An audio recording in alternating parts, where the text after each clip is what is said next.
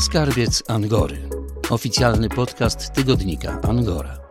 Gościem Skarbca Angory jest Mateusz Starzyński, malarz i twórca tatuaży. Witam, Mateusz, dzień dobry. Dzień dobry, witam serdecznie.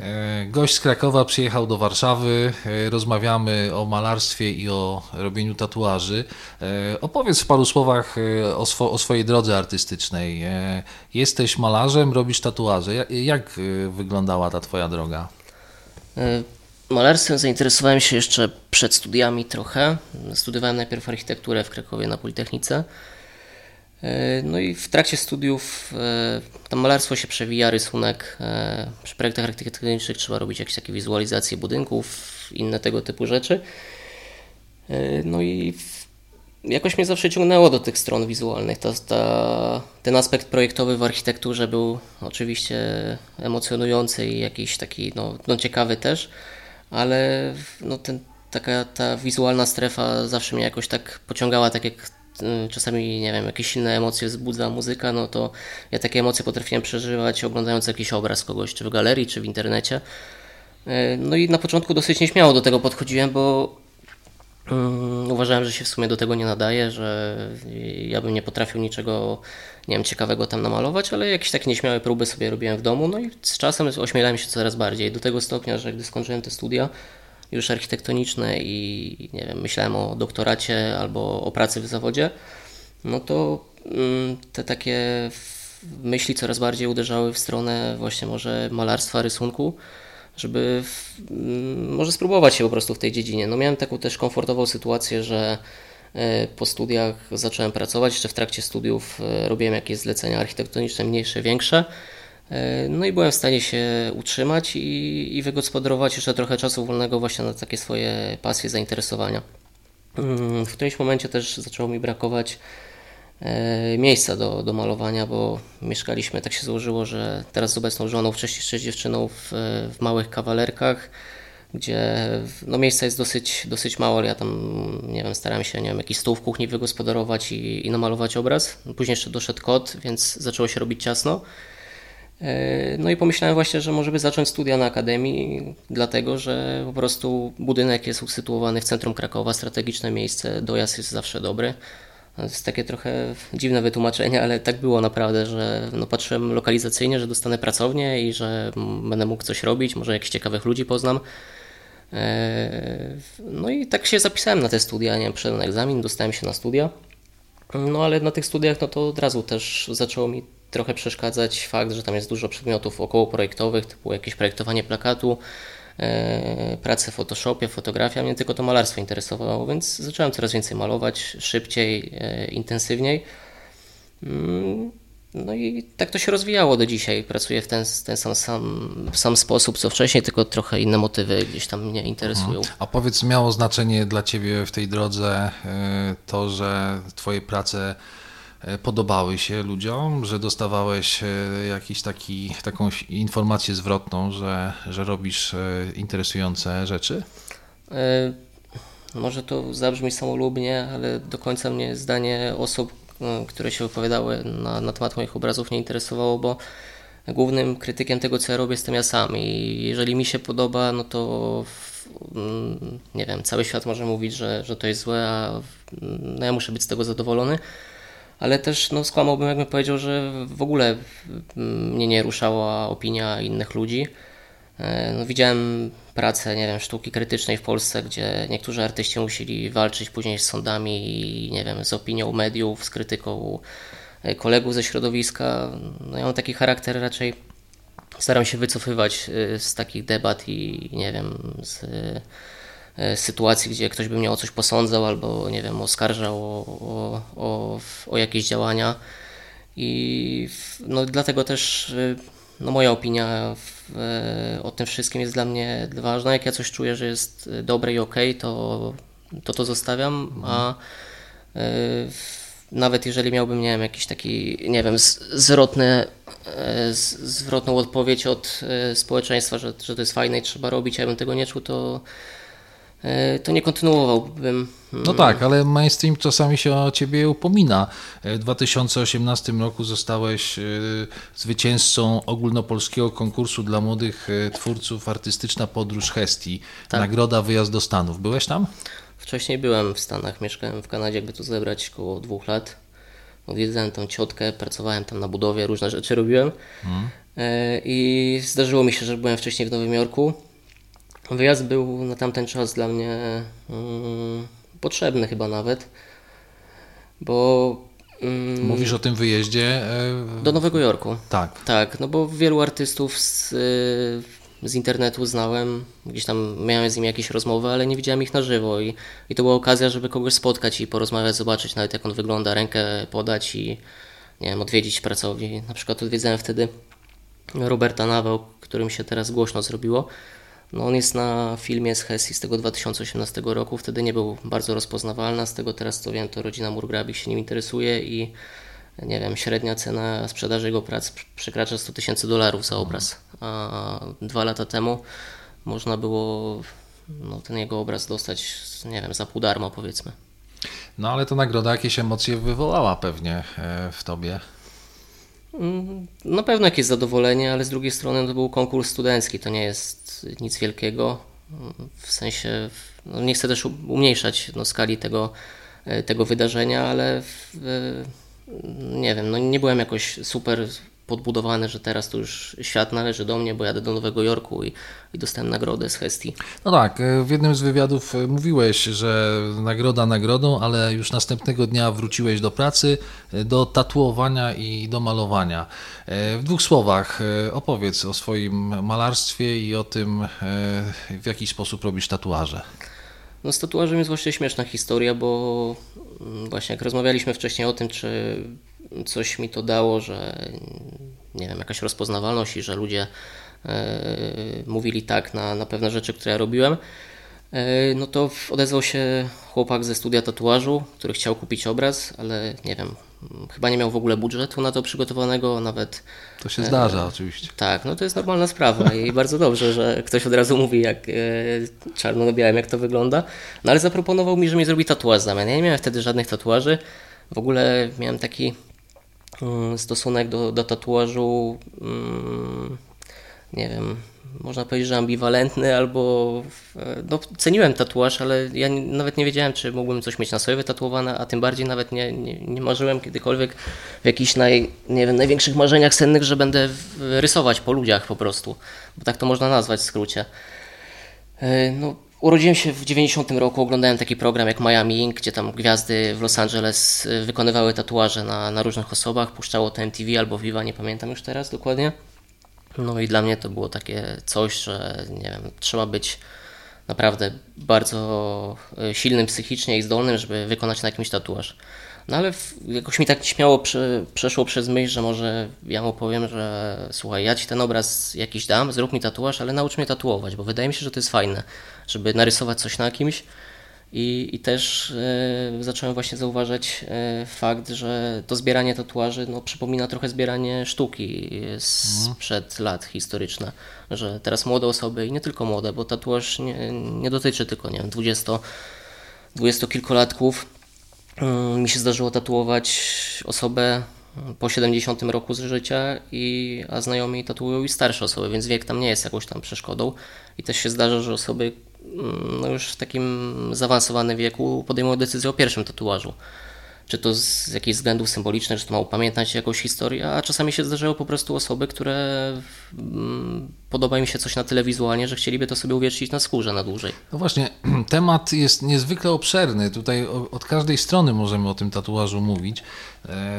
Za chwilę pewnie jakieś sprawy techniczne będziemy poruszać. Natomiast teraz chciałbym zapytać o motywację ludzi, którzy są twoimi klientami, bo to jest, chyba nie jest to łatwa decyzja, żeby zdecydować się na jednak jakąś ingerencję, jeżeli chodzi o swoją skórę, o swój wygląd. To są dosyć trudne jednak chwile. Ile ludzi, tyle będzie podejść do tej sytuacji i opinii na ten temat. Mi się wydaje, że w 2021 roku ciało człowieka już nie pełni aż takiej roli, jak mogło pełnić historycznie. Dużo rzeczy się dzieje w internecie. Część ludzi, których znam, to są tylko awatary po prostu internetowe, które nie wiem, czy to jest kolektyw, czy to jest jedna osoba, czy to jest grupa, czy w ogóle, czy to nie jest jakiś algorytm wykreowany przez kogoś, który tworzy pewne obrazy. I ciało się też według mnie staje takim miejscem do eksperymentu, do wyrażania siebie. Robiła to moda przez jakiś czas, robi to, nie wiem, fryzura, makijaż, inne rzeczy. No i tatuaż staje się taką ozdobą, nie wiem, ja do tego podchodzę jak trochę do biżuterii takiej, które można na sobie nosić, ale też wydaje mi się, że to jest w pewnym sensie spłycanie trochę tematu, no bo część osób decyduje się na wytatuowanie jakiegoś wzoru na sobie, żeby pamiętać o jakiejś historii, żeby, nie wiem, upamiętnić jakieś zdarzenie, część osób traktuje to jako jakiś taki talizman, nie wiem, amulet. No dziewczyny oczywiście chcą ładniej wyglądać. Ja wiem, że to jest takie trywializowanie tematu, ale tak jak mówisz tutaj o genezie tego, co się dzieje z ludzkim ciałem, no to jest chyba jedna z głównych motywacji, żeby lepiej wyglądać, żeby może zszokować trochę swoje otoczenie. Tak, ale to nie tylko dziewczyny, to i chłopcy też starają się lepiej wyglądać i no część ma takie motywacje, że nie wiem, chce wyglądać groźniej, może jakoś ciekawiej, może chce zwrócić na siebie uwagę, może chce właśnie pokazać społeczeństwu, bo w Polsce jest różnie jeszcze z tą tolerancją tatuażu, że nie wiem, żeby się do niego po prostu nie zbliżać, a dążę do tego trochę okrężną drogą, że część osób po prostu przychodzi, bo szanuje osobę, która wykonuje ten tatuaż za to, co robi i chce mieć nawet dowolny wzór. Często się zdarza taka sytuacja, że ktoś przychodzi i mówi: zrób mi cokolwiek i gdziekolwiek chcesz, wybierz co chcesz narysować i wybierz sobie miejsce na to. No i to jest dosyć odważne, bo nie wiem, można sobie wyobrazić sytuację, że pasowałoby wzór, który, nie wiem, zrobimy na twarzy, czy tam na szyi, czy w jakimś takim widocznym miejscu. Trzeba to oczywiście sobie wyważyć, porozmawiać z tą osobą, zobaczyć, co ona robi, czy to nie będzie mu przeszkadzać w życiu, ale często się zdarzają takie kroki bardzo odważne i nie wydaje mi się, że są motywowane tylko tym, że chce się, nie wiem, stać sławnym na kilka minut w internecie, tylko to jest głęboka taka duchowa decyzja, że... No, dla Ciebie jest to chyba trudne, bo to jest trochę takie przerzucenie odpowiedzialności, jednak momentami dość dużej odpowiedzialności na Ciebie, prawda? Tatuator bardzo dużą odpowiedzialność ponosi. Według mnie ludzie, którzy się tatuują często i nie wykonywali żadnego rysunku na kimś, nawet sobie nie zdają sprawy, jaka to jest duża odpowiedzialność, że to jest tak, że wraca się do domu. Czy ja mówię tylko osobiście za siebie, tak. Nie wiem, jak inni też to przeżywają, ale ja często myślę o tych rzeczach, które komuś narysowałem i to wraca, nie wiem, za miesiąc, za 2, zastanawiam się, czy to było dobre, czy trzeba było kreskę zrobić trochę tak, trochę inaczej, czy w ogóle był sens to tatuować. I jakkolwiek z obrazami jest tak, że obraz można namalować, przemalować, zamalować i nie wiem, może płótno to boli, ale raczej chyba nie, bo to jest przedmiot po prostu, na którym, nie wiem, malujemy coś, wyrażamy, nie wiem, czy robimy projekt jakiś taki artystyczny, jest to płótno po prostu. Mogę to też porównać do sytuacji, która mi się teraz przypomniała i przepraszam, tak skaczę z tematu na temat, ale ja tak myślę w taki sposób chaotyczny i też tak maluję, że nie wiem, to jest jak grafika Google, pojawiają się jakieś obrazy i zaraz jakiś inny wątek i przychodzę szukając, nie wiem, kotów do, nie wiem, zbroi rycerskich na przykład, bo nie wiem, bo tak mnie ten algorytm zaprowadził. No i tak samo trochę mój mózg pracuje. No i pamiętam kiedyś sytuację, że w telewizji, chyba w TVP, pokazywali takiego chłopaka z Poprawczaka, który sobie napisał na sądzie na czole niecenzuralne słowo z sądem związane. Nie wiem, mogę powiedzieć jebać sąd, czy to za grubo tutaj? Tak, miał napis po prostu jebać sąd na czole. To jest tylko cytat, więc przepraszam, jeżeli kogoś uraziłem. Ja wtedy sobie tak czytałem o tej sztuce krytycznej w Polsce, o różnych tam postawach, że obraz, nie wiem, pan Żmijewski, który odnawiał tatuaż więźniowi, byłem mu w Auschwitz. Tak, różne rzeczy się pojawiały w tej sztuce krytycznej i były komentowane szeroko przez media, nie wiem, tam jakieś były sprawy w sądzie, chyba Dorota Nieznalska miała jakieś sprawy o różne rzeczy. Ja tak sobie wtedy pomyślałem, kurczę, ten 16-latek zrobił naprawdę też, można to krytykować i nie jest to mądre, żeby sobie wytytułować takie słowo na czole, ale z drugiej strony to była bardzo mocna według mnie decyzja artystyczna, już to była sztuka w tamtym momencie. Ktoś nienawidził sądu i sobie to napisał na czole, w miejscu najbardziej widocznym. I wtedy te takie działania ze sztuki krytycznej, gdzie, nie wiem, rozbijały się sprawy w sądzie i, nie wiem, o pozywanie artystów o różne rzeczy, wydało mi się, że to jest trochę mocniej zadziałało tak naprawdę. Człowiek nienawidzi sądu, nie wiem, za co on siedział w tym Poprawczaku, i wytatuował to sobie w miejscu, gdzie każdy będzie to widzieć. No później on trochę też zaczęło mu to ciążyć, bo zwracało to uwagę ludzką, ale sam moment, w którym on podjął decyzję o tatuowaniu, według mnie to była decyzja artystyczna w tamtym momencie. No i stąd też właśnie ten tatuaż i ta odpowiedzialność. Coś może być artystycznie dobre w jednej chwili, ale może komuś później przeszkadzać w życiu, więc to jest jeden wielki jeszcze dalej eksperyment. Pewnie wszyscy Cię pytają o kwestię bezpieczeństwa. Ja wiem, że to jest może takie pytanie bardzo techniczne i podstawowe, ale no, nie można chyba od tego pytania uciec. Czy tatuaż jest bezpieczny? No na przykład w kontekście jakiejś tam żółtaczki, załóżmy. Znaczy, no na żółtaczkę można się zaszczepić, na pewne typy. Nie wiem, czy na wszystko, ale no tatuaż tatuatorowi na pewno zależy na tym, bo nie wiem jak teraz współcześnie, ale jakiś jeszcze czas temu, gdyby tatuator przeniósł komuś jakąś chorobę, no to miałby koniec kariery tak naprawdę.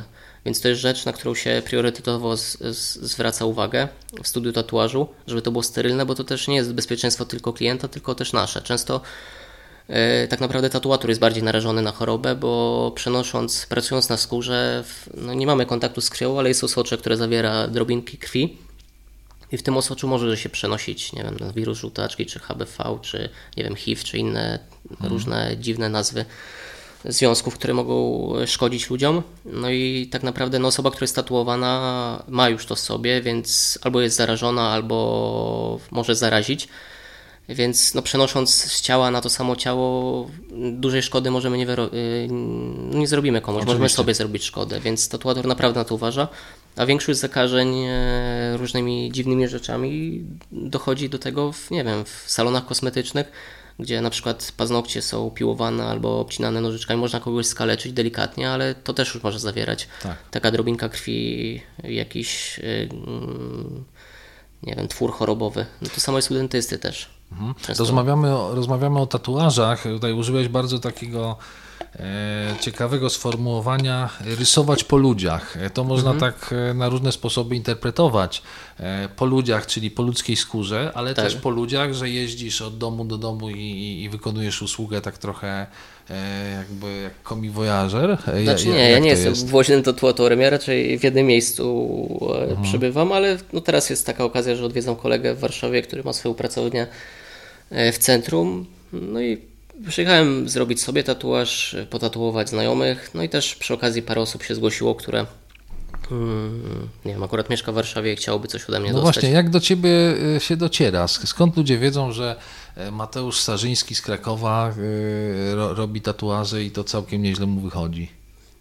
Ciężko mi powiedzieć, to trzeba było ludzi zapytać, ale podejrzewam, że przez internet, w sumie mass media, które nie wiem, ja mam profil tylko na Instagramie, nie publikuję rzeczy jakoś szeroko, nie myślę o tym marketingowo, nie szukam jakiejś promocji ani nie wiem, zwiększania zasięgu, raczej staram się to wyciszać, żeby trafiać do mniejszej grupy osób, ale... A gdyby tak proporcje podać, tatuaż jest teraz Twoją główną taką działalnością, czy 50/50, jeżeli chodzi o malarstwo? Według mnie dalej malarstwo, ja się skupiam bardziej na malarstwie, dla mnie malarstwo to jest taka... No, to jest bardzo, bardzo ważne dla mnie malowanie obrazów.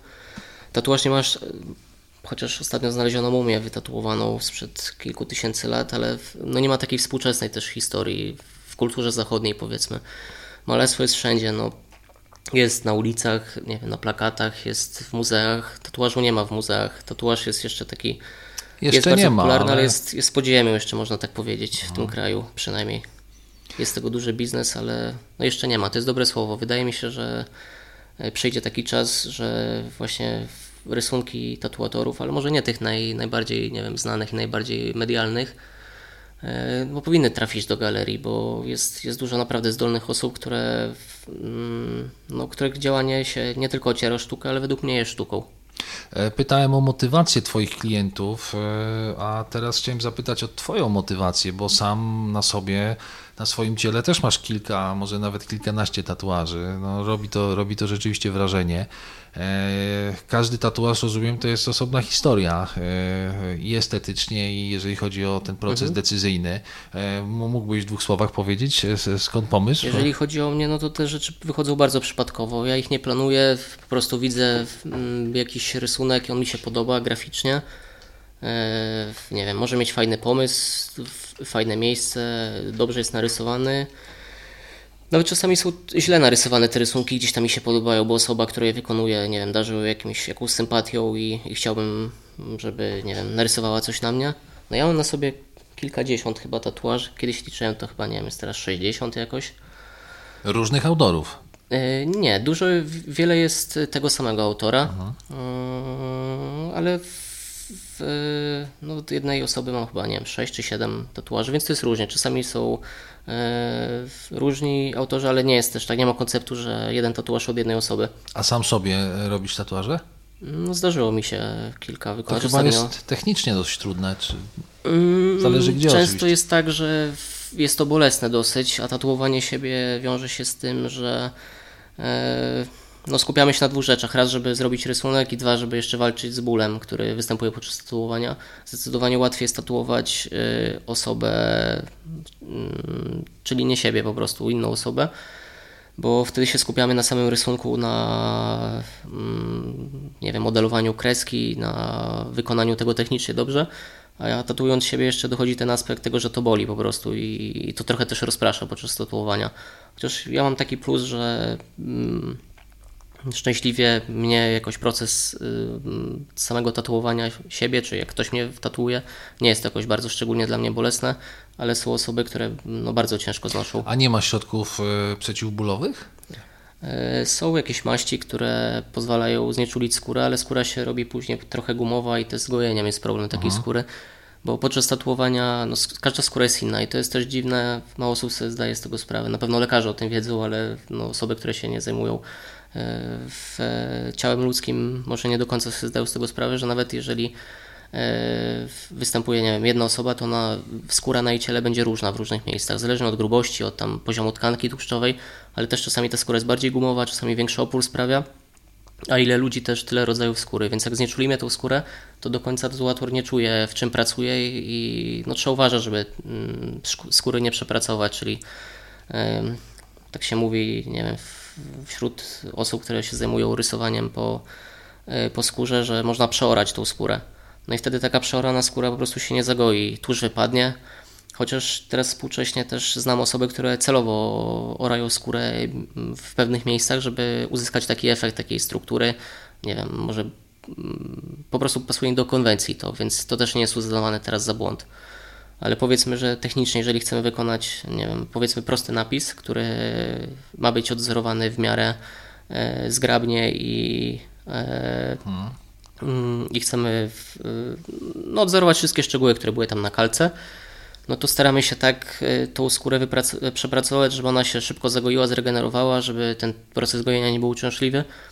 No bo też jeżeli skóra się goi tam miesiąc, no to nie dba się o to i później, jeżeli na początku rozmawialiśmy o infekcjach, no to infekcja w studiu tatuażu jest bardzo rzadka. Często może być tak, że ta infekcja dopiero nastąpi 2 dni po tatuowaniu. Ściąga się wtedy folię ochronną, skóra nie jest jeszcze do końca zagojona, ale można, nie wiem, dotknąć jakiegoś przedmiotu, czy nie wiem, barierki w komunikacji miejskiej.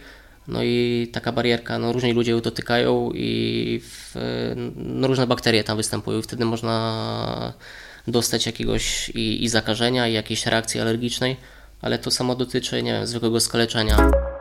Gościem Skarbca Angory, podcastu Tygodnika Angora jest Mateusz Sarzyński. Rozmawiamy o tym, dlaczego i w jaki sposób robi się tatuaże. Mateusz, mam takie pytanie. Mamy lato, teraz dużo ludzi, wiadomo, są upały, ludzie chodzą w t-shirtach, odsłaniają swoje ciało. Podróżujesz po Polsce, nie wiem, może byłeś nad morzem ostatnio. Byłem. Jaki jest w ogóle poziom tatuażu w Polsce? Nie chodzi o jakąś krytyczną ocenę, ale jak tak sobie idziesz ulicą, podobają Ci się te różne prace, które widać na ludzkim ciele, czy nie do końca? Jest różnie z tym naprawdę. Byłem ostatnio w Gdańsku i widziałem, właśnie przez to, że jaką mamy pogodę, ludzie mieli dosyć skąpą odzież na sobie, no i widziałem często, że ludzie są przebrani w tatuaż. Tak samo jak można się ubrać u stylisty w różne ubrania i wyglądać jak przebrany, to można się też ubrać tak, że odzież pasuje do kogoś i wygląda naturalnie w tym. No i często tak samo jest z tatuażem, można wyglądać komicznie, gdzie Nie wiem, często wzory na tatuaż są wybierane na podstawie zdjęć z Pinteresta albo, nie wiem, aktorów czy tam gwiazd Hollywood, które mają coś wytatuowane. No i zdarza się tak, że te gwiazdy są wytatuowane smacznie i to pasuje do nich, no ale powiedzmy, że no, człowiek, który spróbuje skopiować sam wzór na tym ciele i się upodobnić w jakiś sposób do swojego idola, no może to wyglądać często komicznie, bo nie pasuje to do rysów twarzy, nie wiem, do charakterystyki, do postury, do sposobu poruszania się. No jest coś takiego jak moda oczywiście. No, ludziom Tak. się często podobają te same rzeczy. Masz takie sytuacje, że przychodzą ludzie z takim samym rysunkiem, kilka osób pod rząd chce ten sam wzór? To jest nagminne i to według mnie nie jest dobre do końca, chociaż no ja też nie jestem żadnym autorytetem, żeby oceniać czyjąś postawę jeszcze w kontekście wybierania wzoru, bo to jest ciało osoby, która się tatuuje i to jest jej Czyli wybór. co, klient nasz pan? Czy trochę jest tak, że ty próbujesz momentami jakby swoją wizję artystyczną tego tatuażu przemycić, pokazać? Ja próbuję zawsze coś przemycić i pokazać i zawsze staram się też porozmawiać z osobą i wybadać po prostu jaka jest motywacja tego, bo często właśnie jak rozmawialiśmy o tej powiedzmy rozpoznawalności albo popularności, no to często jest tak, że ktoś po prostu przychodzi, bo chciałby coś od kogoś, kto jest w danej chwili popularny. I to według mnie nie jest dobre, chociaż też ja się przełamuję ostatnio, bo wczoraj była taka sytuacja, narysowałem sobie takiego smoka klasycznego, tribalowego, powiedzmy, nie wiem, tatuaż z wakacji, który można nad Morzem Henną zrobić, ale pomyślałem, że śmieszne by było to po prostu wykonać tuszem na stałe. No i chciałem to zrobić duże, takie, nie wiem, powiedzmy na pół, ale napisał chłopak i napisał, że chciałby to bardzo małe, 6 cm wysokości, gdzie ja myślałem o wzorze no co najmniej 20 parę centymetrów. No i w pierwszym odczuciu miałem właśnie takie podejście, że nie, ja będę swoją wizję forsować, ale po chwili pomyślałem, że może on ma rację, może właśnie to jest moje ograniczenie, że ja tego nie widzę do końca i może spróbujmy to zrobić to mniejsze.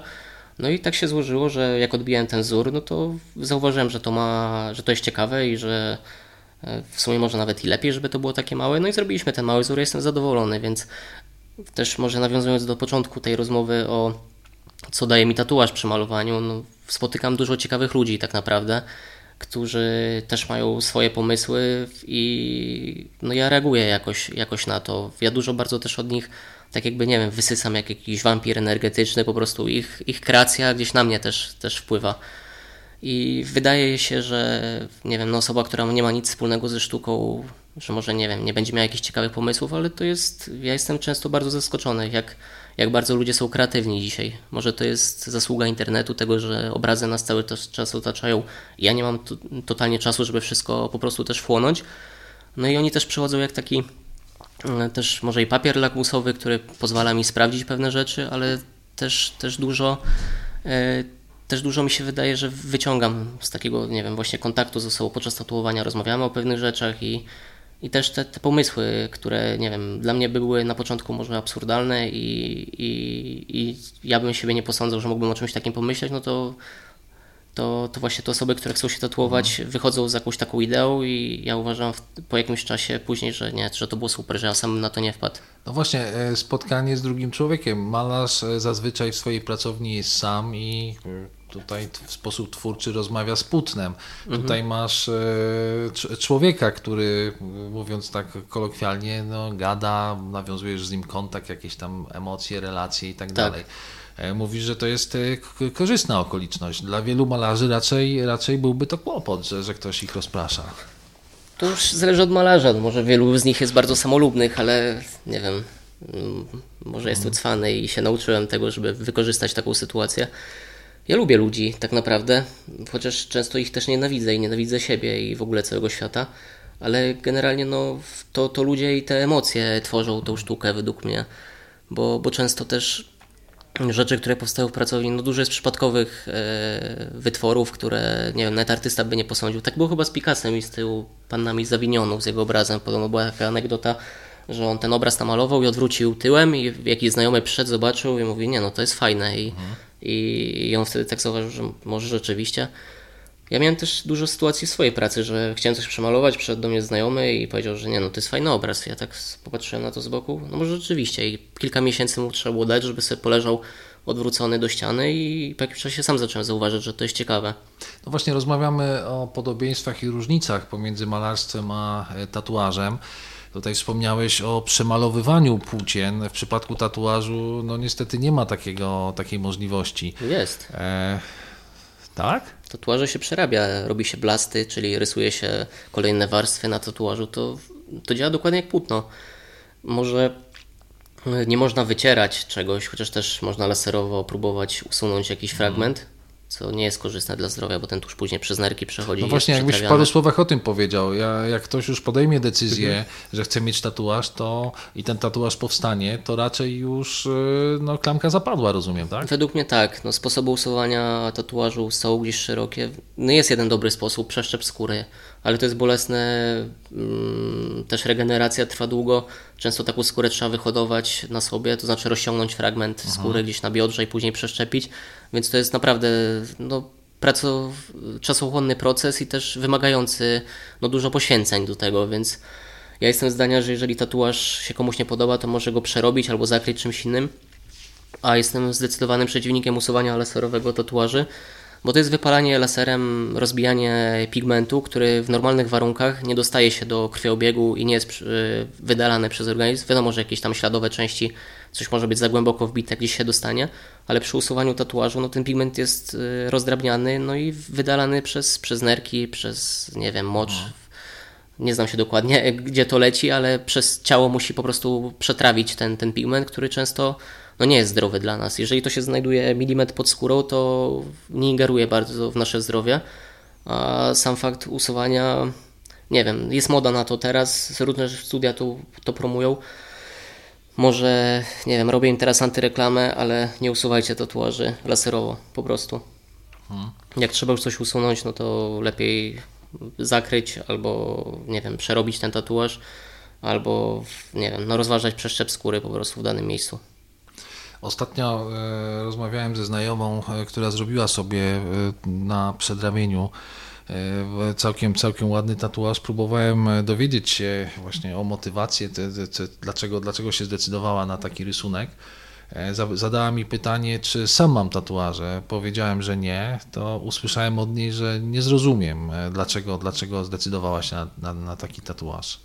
Można to jakoś wytłumaczyć, to co ona mówi, tą jej motywację, to ten jej sposób myślenia? Wydaje mi się, że tatuaż potrafi uzależnić. I potrafi uzależnić na wielu poziomach.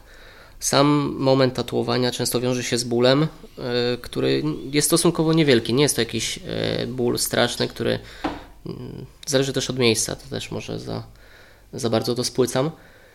Ale można poczuć takie jakby katarzis, oczyszczenie podczas tatuowania, że człowieka coś boli, ale później jest ta ulga, że widzi ten rysunek, który mu się podoba i może to jest trochę masochistyczne, ale wydaje mi się, że część ludzi uzależnia się od procesu tatuowania, czy od tego bólu, od tej adrenaliny, która jest wydzielana, bo też jest strach przed tym, czy to będzie bolało, jak to będzie wyglądać, czy będzie akceptacja też ludzi.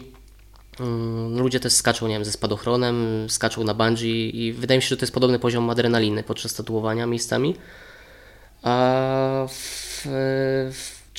czy osoba, która nie ma tatuaży, nie potrafi zrozumieć samego tatuowania? Wydaje mi się, że nie. W sensie, że to nie jest prawda, że osoba, która nie trzeba mieć tatuażu, żeby docenić, nie wiem, kunszt tego, piękno, czasami nawet nie piękno, może być kontrolowana brzydota, ale brzydota też jest piękna w sztuce. Nie wiem, koncept, który się wyraża. Ja widziałem kiedyś, też na mnie duże wrażenie zrobiły właśnie więzienne tatuaże z Rosji czy z Francji, takie tradycyjne, które były zrobione, tatuaż był wykonywany bardzo w ograniczonych warunkach. Też często to były nielegalne rzeczy, więc trzeba było to robić szybko i jakoś w ukryciu. Sprzęt też nie był tak profesjonalny i wyrafinowany jak teraz, że nie wiem, zazwyczaj to była jakaś zaostrzona struna, a ludzie potrafili naprawdę przenosić bardzo dużo znaczeń w takim rysunku i po prostu dla mnie do dzisiaj rzeczy, które zostały tam skatalogowane i sfotografowane w Rosji na ciałach niektórych więźniów, to jest jedna z najmocniejszych rzeczy, jakie widziałem w ogóle w życiu. I też miałem takie uczucie, nie wiem, można nazwać, nie wiem, metafizycznym uczuciem od Witkacego chyba, tak, że człowiek po prostu to przeżywa, więc jak ja widziałem ten obraz, to zdjęcie tych ludzi, no to po prostu czułem nawet takie podniecenie wewnętrzne, że to jest super, to jest coś, czego nie wiem, nie można zrobić w malarstwie, albo gdyby to przenieść po prostu na płótno, no to nie miałoby takiej siły jak na tym człowieku. No i też często właśnie te osoby nie były przebrane w ten tatuaż, tylko było widać, że ten tatuaż jakoś dopełnia ich osobowość, albo jakby trochę może wnętrza ich zdradza na skórze, że też pokazuje ludziom, kim oni są tak naprawdę, bo często ten tatuaż więzienny miał swoją właśnie ikonografię, to były znaczenia, każdy rysunek coś znaczył i pokazywał hierarchię danej osoby w tej strukturze, albo też historię, którą przebyła. Nie wiem, ilość wież na cerkwi pokazywała ilość lat, które ktoś odsiedział, ale też były śmieszne, no nie śmieszne, no też znaczyło się ludzi po prostu kropkami w różnych miejscach na ciele, które dawały sygnał, kim taka osoba jest. No i też mam taką śmieszną sytuację z ostatnich miesięcy, gdzie przyszła kobieta, która chciała sobie wytatuować kropkę między oczami na nosie. Taką po prostu jedną kropkę. Myślała, że to będzie geometryczne, fajne. No taki tatuaż ma swoje znaczenie w różnych strukturach. No i ona miała świadomość tego? Właśnie nie. Ja jej dopiero powiedziałem, że to może znaczyć, że jesteś szalona i żeby lepiej do ciebie nie podchodzić, bo po prostu nie masz problemy psychiczne i możesz się zachowywać nieracjonalnie. No i dopiero zaczęła się nad tym zastanawiać, może zgłębiła trochę wiedzę i zobaczyła, że coś może mieć znaczenie, tak jak symbole, nie wiem, religijne i też część, na przykład w Ameryce Południowej to występuje, że gangi, które tam działają, mają jakieś symbole, które je definiują. No i na przykład, nie wiem, skorpion, czy tam, nie wiem, numer 21 wytatuowany w jakimś miejscu widocznym może coś oznaczać, czyli przynależność do pewnej struktury i może wiązać się to z problemami dla pewnej osoby. A powiedz, wracają do ciebie klienci, masz taką wprowadzoną promocję, że drugi tatuaż gratis na przykład? Oczywiście, nie, ja w sensie, ja nie myślę też o tatuowaniu jako, nie wiem, o sposobie na zarabianie pieniędzy. No oczywiście tatuaż, tam materiały kosztują i pewna opłata tam występuje, ale no nie, ale z czegoś musisz żyć. No, wspominałeś o życiu rodzinnym, o kotach i tak dalej. To różnie bywa, ale ludzie wracają, nie wiem właśnie dlaczego, sam się nad tym zastanawiam, czy nie wracają, bo im się te rysunki podobają, czy wracają dlatego, że nie wiem, że lubią ze mną porozmawiać w trakcie, bo ja dużo gadam w trakcie tatuowania, czy nie wiem, z ciekawości, co będzie dalej. Ciężko mi to wytłumaczyć. No, zdarzyło się osoby, które mają, nie wiem, 20 i 30 rysunków wytatuowanych ode mnie. Istotne chyba jest też to, co powiedziałeś na początku, że poznajesz różnych ludzi. Mógłbyś tak oczywiście bez nazwisk, tak ogólnie powiedzieć, jakie przedstawiciele jakich zawodów do ciebie przychodzą, jakich ludzi dzięki tatuażowi poznałeś? No różnych, od muzyków, po artystów, filmowców, profesorów nawet, różnych uczelni, prawników, lekarzy, psychiatrów. Ja myślę, że cały przekrój społeczny. Tatuowałem górnika nawet. Teraz spróbuję sobie przez chwilę się zastanowić, czy jest jakaś, nie wiem, branża albo dziedzina, której przedstawiciela bym nie spotkał w studiu tatuażu, ale ciężko. No właśnie, nie wiem, ostatnio lektora z radia, z RMF tatuowałem, lektorkę. To, co mówisz, to są rzeczy takie, tak jak wspominasz, takie trochę metafizyczne, nie do końca, nie wiem, komercyjne. Trudno to tak od początku do końca zdefiniować i nazwać. Dlatego to pytanie, które zadam Ci już tak powoli kończąc naszą rozmowę, jakie cele sobie wyznaczasz? W którym kierunku ta Twoja, mówiąc tak ogólnie, kariera malarska czy kariera tatuażysty, twórcy tatuaży zmierza? Można sobie jakiś tutaj cel taki konkretny wyznaczyć? Ciężko mi powiedzieć tak naprawdę, bo cel i kariera to brzmi tak trochę jakby to, nie wiem, miało być jakieś takie komercyjne zagranie. Ja myślę, że chciałbym zostać dalej w sumie wolny w tym, co robię, nie ograniczać się, robić rzeczy, które uważam w danej chwili za dobre.